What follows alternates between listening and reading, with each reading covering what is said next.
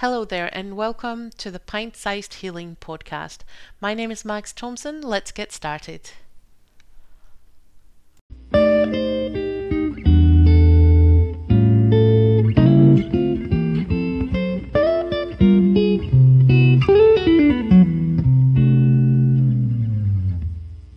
This little session, I wanted to talk to you about the transition from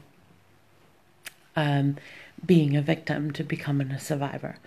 I think, while we are in abuse, so long as we have super low self-esteem, and so long as we have this feeling that life is happening to us, there's no notion of us escaping that situation, because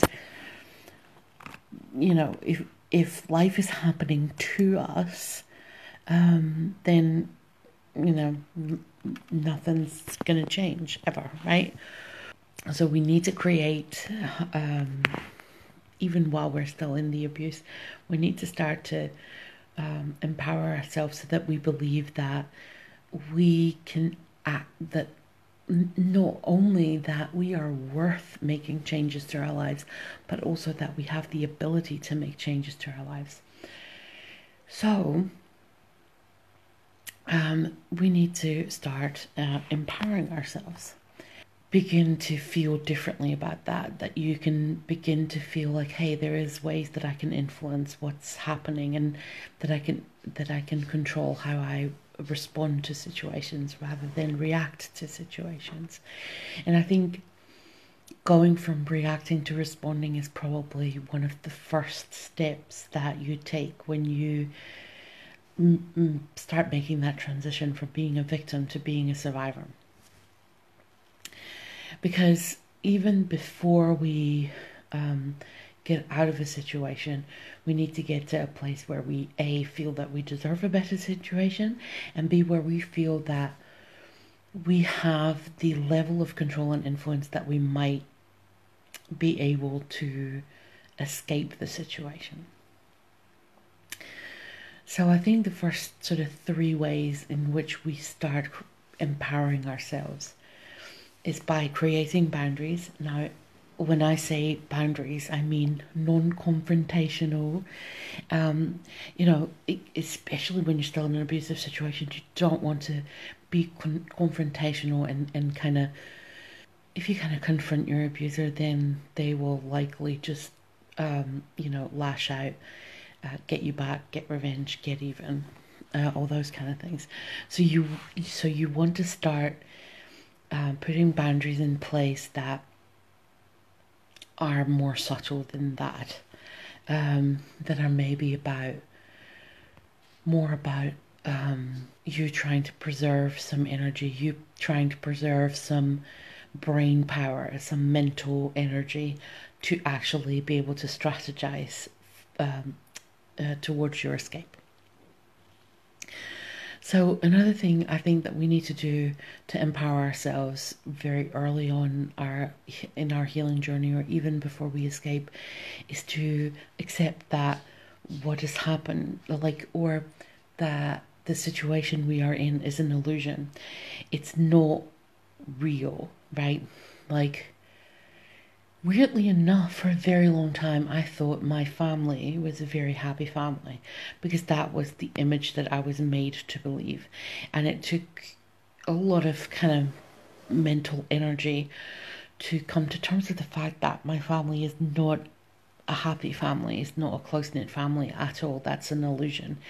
Accepting that what you were made to believe was real love or real community or real family and loving family is in fact an illusion. And it's tough, that one, because often often these things are what kind of defines us and defines our lives, at least to some extent. So it's tough to come to terms with the fact that maybe it's not all it's cracked up to be, but it's an important step in the process of starting to detach from the relationship, whatever that relationship is. And then the last step that we need to start doing in order to begin empowering ourselves and moving from being a victim and having abuse happen to us to being a survivor, where we start taking back control of our lives, is to start strategizing.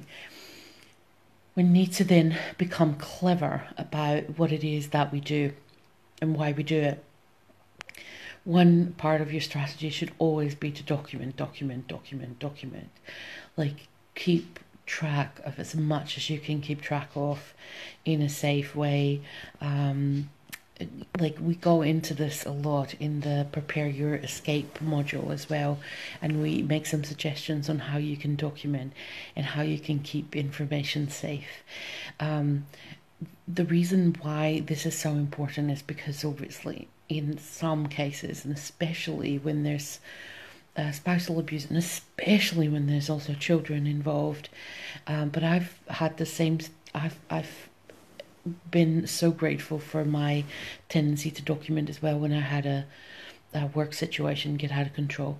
It just means that you have documents if ever it comes to court cases or such things. Hey Bella, did I wake you, baby?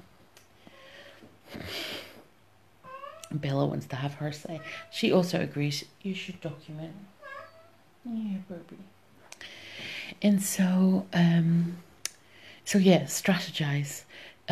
Come up with strategies that help you deal with situations in a way that keeps you safe from harm, of course, especially when you're still in a situation where the abuser is near, or where you're still reliant on them, or where you're still in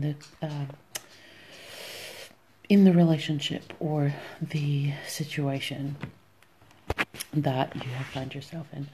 So these are the first steps that you take to become a survivor rather than a victim, someone who's taken charge and is committed to getting out of a bad situation and committed to healing from that trauma, and so that we don't have to pay it forward to the next person. Because, like I say so very, very often, healthy, happy people don't hurt other people. So, it's important that we commit to our healing so that we become more healthy partners and friends and family members for those people we love. But anyway, we have a free module available that that can help you get started on that journey from being inside an abusive situation to freeing and healing yourself. I am going to look after this cat just now because she's totally distracting me. And